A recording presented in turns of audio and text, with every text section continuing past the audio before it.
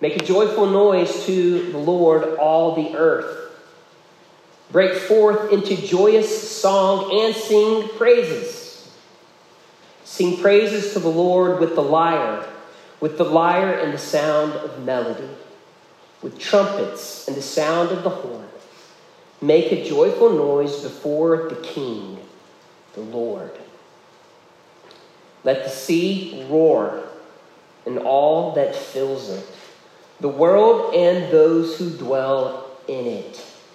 Let the rivers clap their hands. Let the hills sing for joy together before the Lord.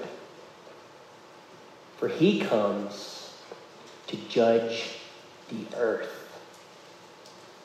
He will judge the world with righteousness and the peoples with equity. And from Romans 8. For I consider that the sufferings of this present time are not worth comparing with the glory that is to be revealed to us. For the creation waits with eager longing for the revealing of the sons of God. For the creation was subjected to futility, not willingly, but because of him who subjected it, in hope that the creation itself will be set free from its bondage to corruption and obtain the freedom of the glory of the children of God. For we know that the whole creation has been groaning together in the pains of childbirth until now. Not only creation, but we ourselves, who have the first fruits of the Spirit, groan inwardly as we eagerly wait for adoption as sons, the redemption of our bodies. For in this hope we were saved. The hope that is seen is not hope, for who hopes for what he sees? But if we hope for what we do not see, we wait for it with patience. This is the word of the Lord. Let's pray together. Lord, in your kindness and in your mercy, we pray and ask that in this moment you would do the thing that only you can do.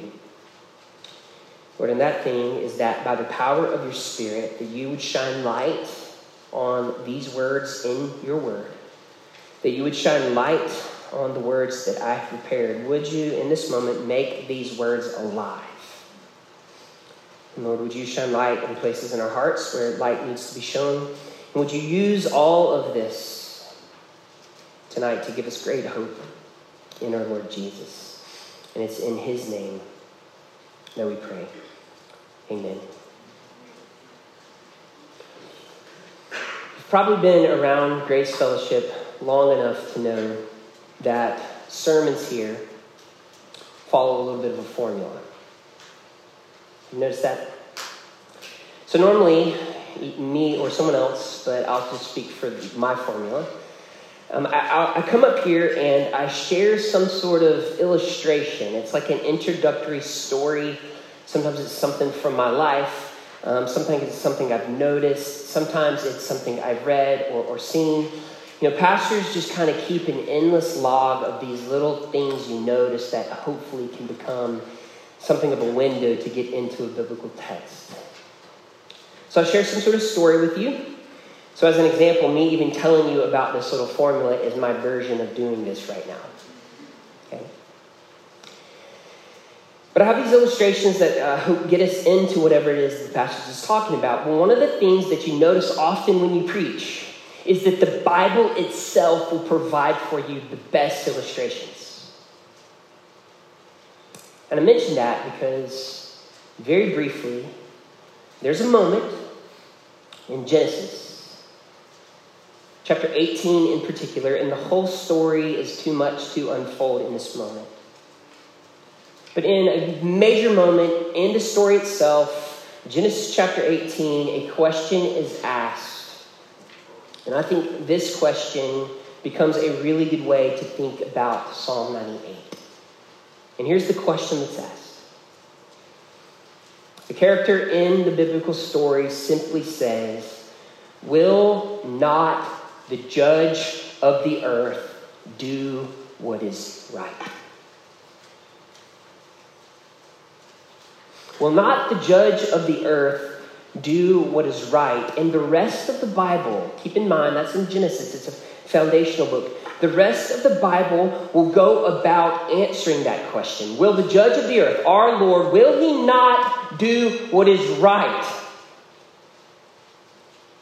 The Bible will spend its pages answering that question with a very strong, of course he will.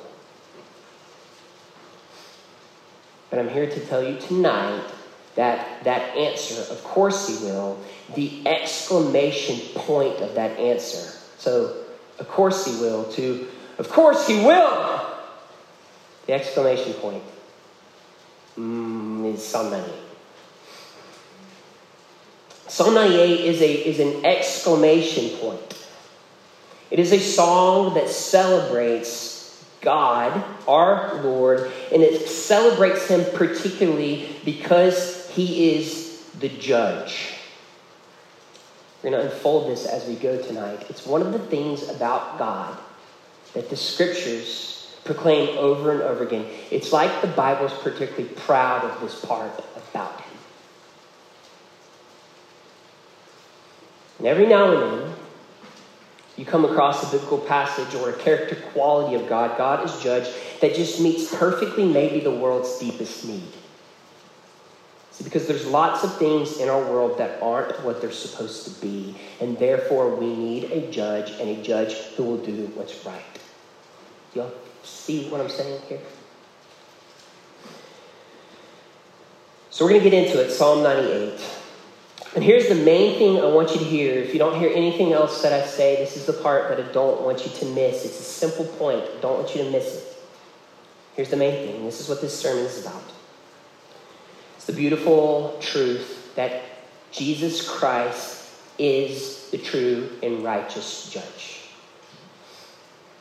Christ is the true and righteous judge. And to unfold that idea to you, that main idea to you, I want us to ask three questions. Three questions, and we'll walk through Psalm 98 to answer the questions. So here's question number one. Will the judge of the earth do what is right? Psalm 98 is going to say, of course, and we'll talk about that. Question number two is the question, well, how do you know? How do you know he'll do what's right? And the answer to the question, as we'll see, is because he already has. In Christ, he's already done what is right. And will continue to do it fully and finally until he returns one day. And then the third question I want to answer tonight is the simple question. It's the question aimed at your heart. It's just the question, okay, so what? Will the judge of the earth do what is right? How do you know, Joel? Third, so what? What does that mean for me? And that's how we'll travel through it. So first question first. Will the judge of the earth do what is right? Psalm 98 celebrates that he, in fact, will. So let's take a look at Psalm 98 together. Look at verse 1. We'll see this formula that we continue to see in these Psalms. It begins with a call to worship in verse 1. Oh, sing to the Lord a new song. It doesn't mean it has to be a brand new song that goes on a screen or in a worship guide that you've never sung before, although that's good to do. I think paying attention to God and his goodness and his promises generates creativity like songwriting. But it particularly means to sing with a fresh voice. You know the ways in which you come in here sometimes and you sing songs we've always sung before, and we've sung them again and again, but in that moment you sing it almost freshly because the truth of that song has really become apparent to you in a powerful way, say, Thursday. And you walk in and when you sing it, you mean it on a different level. That's what the Bible means when it talks about a new song. We can always sing new songs because there are always new mercies every day. Sing to the Lord a new song because he has done marvelous things. The Bible will never ask us to worship God in sort of abstract idea land, but rather God in all his holy and righteous character is not an idea, but a person who has actually done things. I was talking with one of my kids recently, and this child of mine who remained nameless said to me, why do we sing songs? to God. And I said, because he's done things. She's like, he does things? Or this child of mine said, does things? And I said, yes, Millie. He's done things. That's the promise of the God we serve. He's actually done real things for you and for me. In particular, verse 2, he has made known his salvation. In particular here in verse 2, he has revealed his righteousness in the sight of the nations. So the song is asking us to celebrate and to sing on the basis of the fact that God has revealed his righteousness. Okay, psalmist, what do you mean by that?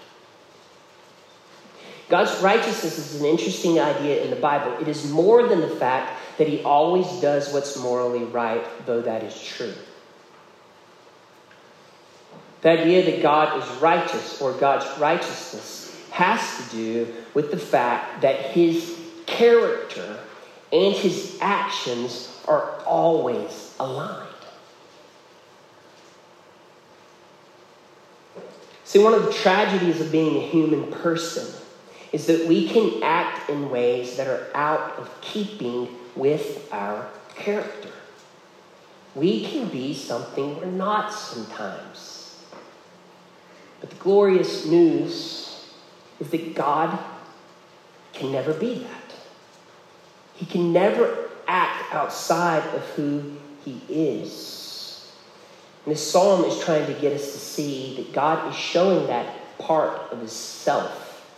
His righteousness, the fact that he's always in line.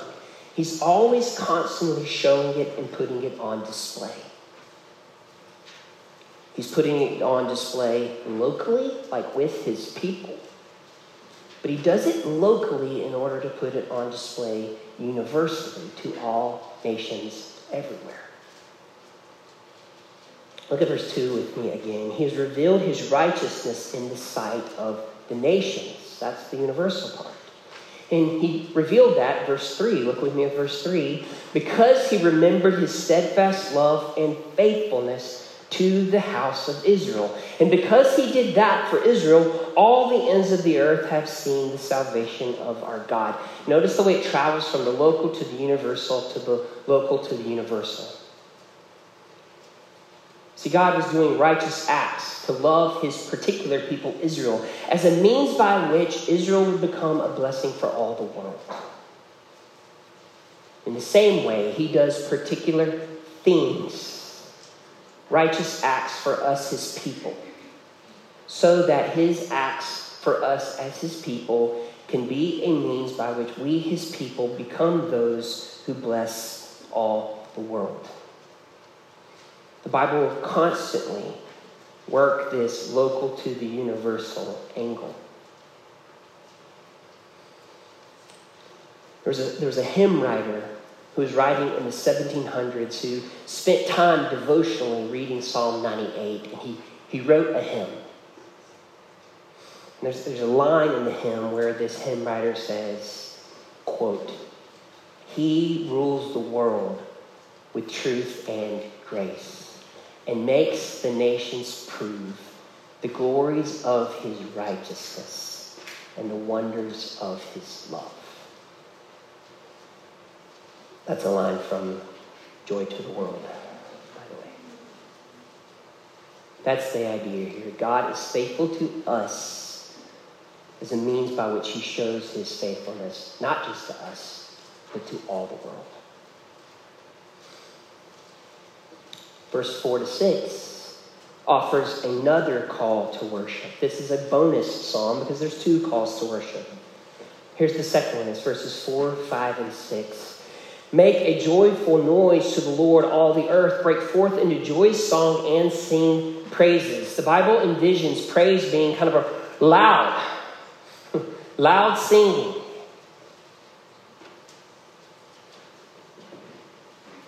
Sing praises to the Lord with the lyre and the sound of melody. Again, it's musical instruments. It goes on to say trumpets and the sound of the horn. Make a joyful noise to the Lord, all the world. Make a joyful noise before the King, the Lord. Again, the psalmist imagines loud singing and imagines instruments singing praise to God. And then it goes on to invite the whole created order in on the symphony, we might say. Look at verse 7. Let the seas roar and all that fills it. Let the world and those who dwell in it. Let the rivers clap their hands. Let the hills sing for joy together before the Lord. The idea is it's building intensity. Sing, play something, grab an instrument, yell, shout. Oh, by the way, rivers, skies, seas, get in on the action here. Let the seas roar. Think the pounding waves that pound in the Atlantic Ocean, that pound the rocks alongside the craggy, jagged, rocky shores of Maine. If you're more of a West Coast person, think about the pounding of the waves of the Pacific Ocean that crash into the rocks in California. The rivers. Think about the Snake River. This is a river that begins as these little creeks and brooks in the Beartooth Mountains of southwestern Montana and begins to flow and carve its way through the Grand Tetons in western Wyoming. Snake River, by the way, get in on the action. The hills. Has anybody ever traveled on Blue Ridge Parkway between like Elizabethtown, Kentucky, and Lexington? The rolling green hills. I don't know if there are Kentucky people here, but there was a lot of big shaking of heads. The Bible will convince us over and over again that all of those places, and you can fill in the blank about the places that are particularly special for you, all of those places woke up this morning in order to praise God and to invite you into praising Him too. The same hymn writer, when reflecting on Psalm 98, wrote the words, and I quote, "No more let sin and sorrows grow, nor thorns infest the ground, because He comes to make His blessings flow, far as the curse is found." Those created places sing praise to God, but those created places also are groaning. We read in Romans. They're groaning to see the world finally and fully redeemed. Can you imagine what those places will be like when they're renewed and restored in their fullness? Can you imagine that? So psalmist is inviting, sing songs, grab an instrument. Hey, seas, rivers, Shades Creek here, birds, skies, join in on the act. Well, why? Why should they? And here it comes. Verse 9, come and sing together before the Lord. Why? Why should they? Because He comes to judge the earth.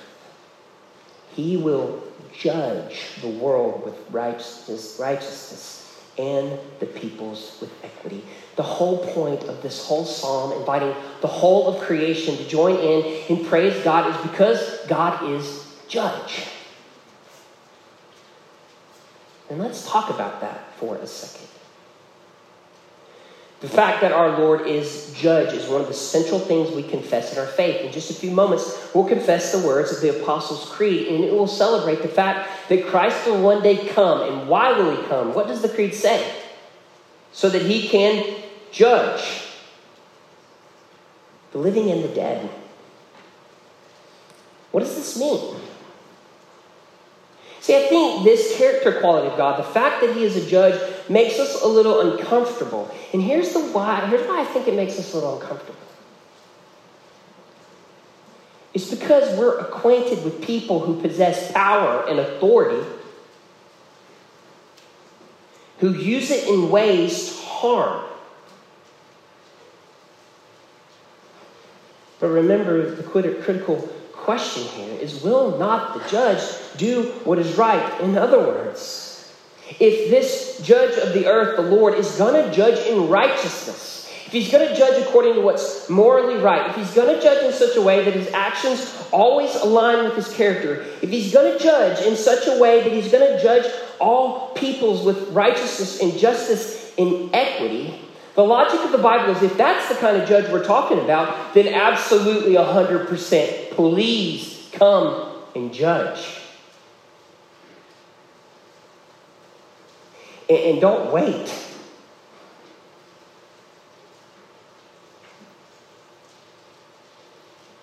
So we get nervous about a human acting as judge because human persons are filled with unrighteousness, injustice, lack of fairness. There's no reason to be nervous about the fact that our Lord will be the judge. In fact, the Bible will say over and over and over again, it will cry out to the Lord as a prayer, judge my cause, Lord. You see my life. You see what's happening. You see my groanings. You see my aches. You see my pains. Please come down and judge my cause here.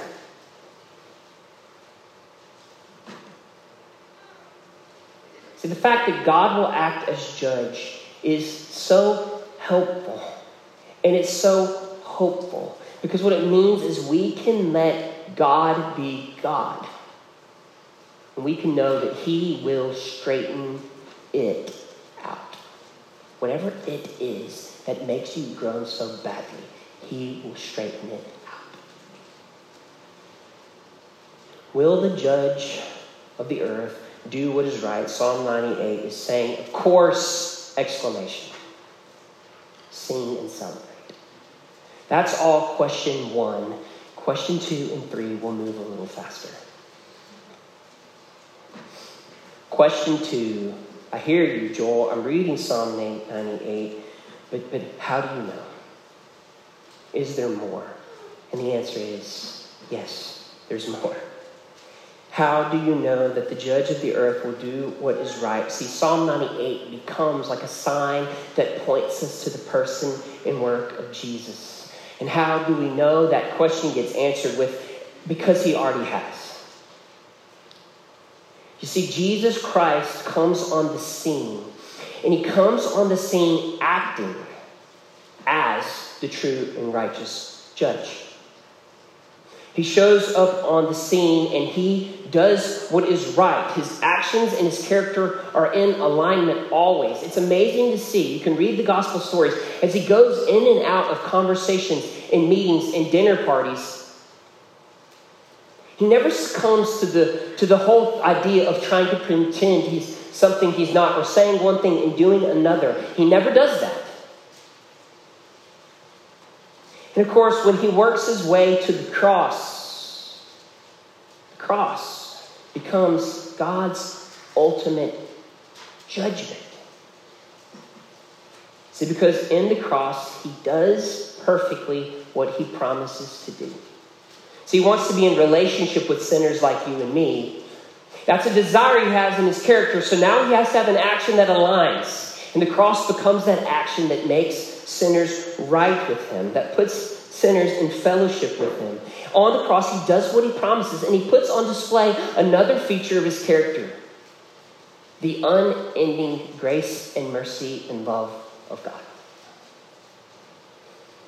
See, on the cross, he acts as judge in the fact that he judges and destroys, the Bible teaches us, the devil's works.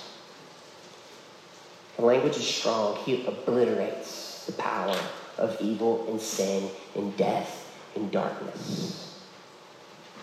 And he does even more than that. He gives to people like you and me his righteousness.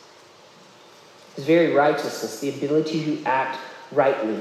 By the power of the Spirit, he makes us into those kinds of people.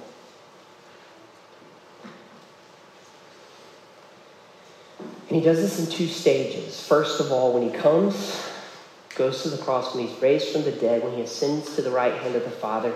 But he promises to do it in a second stage, fully and finally, when he comes, when he returns to make all things new and right. See, there are lots of wrongs in the world, but those wrongs will be answered and righted fully and finally at his coming.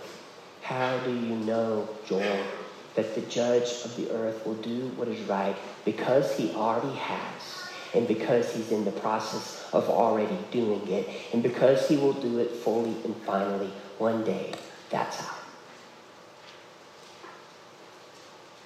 Will the judge of the earth do what is right? Of course he will. How do we know? Because of Jesus. Question number 3. Okay, Joel, sounds great. So what? And I want to take a moment just to speak just to your heart. And I want to invite you, in light of these truths, I want to invite you to become, by the power of God's Spirit, I invite you to become people who pray. See, I know that in this room there are groanings. There are aches and pains. There are things that we have done, and there are things we've left undone. And here's the honest truth. There are things that have been done to us. And I think Psalm 98 invites us to be people who pray. Pray, oh Lord, would you judge my cause? If there's something in your life that you're particularly aching about, let me just encourage you to be a person who says to God regularly, will you judge my cause? So what? Become a person of prayer. So what? You're going to have to become a person who learns to wait. See, the day when Christ will come and make all things new and right, that apparently wasn't today. Or it's not yet up into this moment. And so you and I are like the creation. We are groaning and waiting for his return. The Christian life, I've said this to you maybe 500 times, is a waiting life.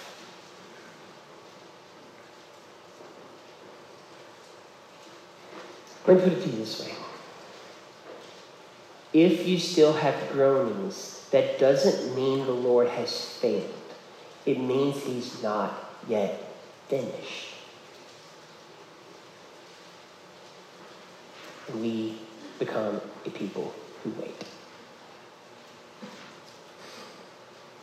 Finally, I think so what, the call of Psalm 98, to be people of prayer, the invitation to be people who wait, and then finally to be a people who rejoice. We rejoice because we know what will be one day. And we have hope. And hope, as we have said so many times in this room, is not the expression of a desire for something we're not sure of. It is confidence in something we're very sure of, that Christ will one day come to judge the living and the dead. And the fact that we know that is the case, and all our groaning will be met with comfort. All of our groanings will be met with redemption. The redemption of our bodies, Romans 8 says. All the things that press and stress and spoil and ruin will be done away with fully and finally. The fact that those things are coming to us out there somewhere has a way of traveling its way back to today to give us something we can cling to and find strength in. That is what the Bible means when it says hope. And so we can become a people who rejoice, who sing and sing loudly because we're a people of hope.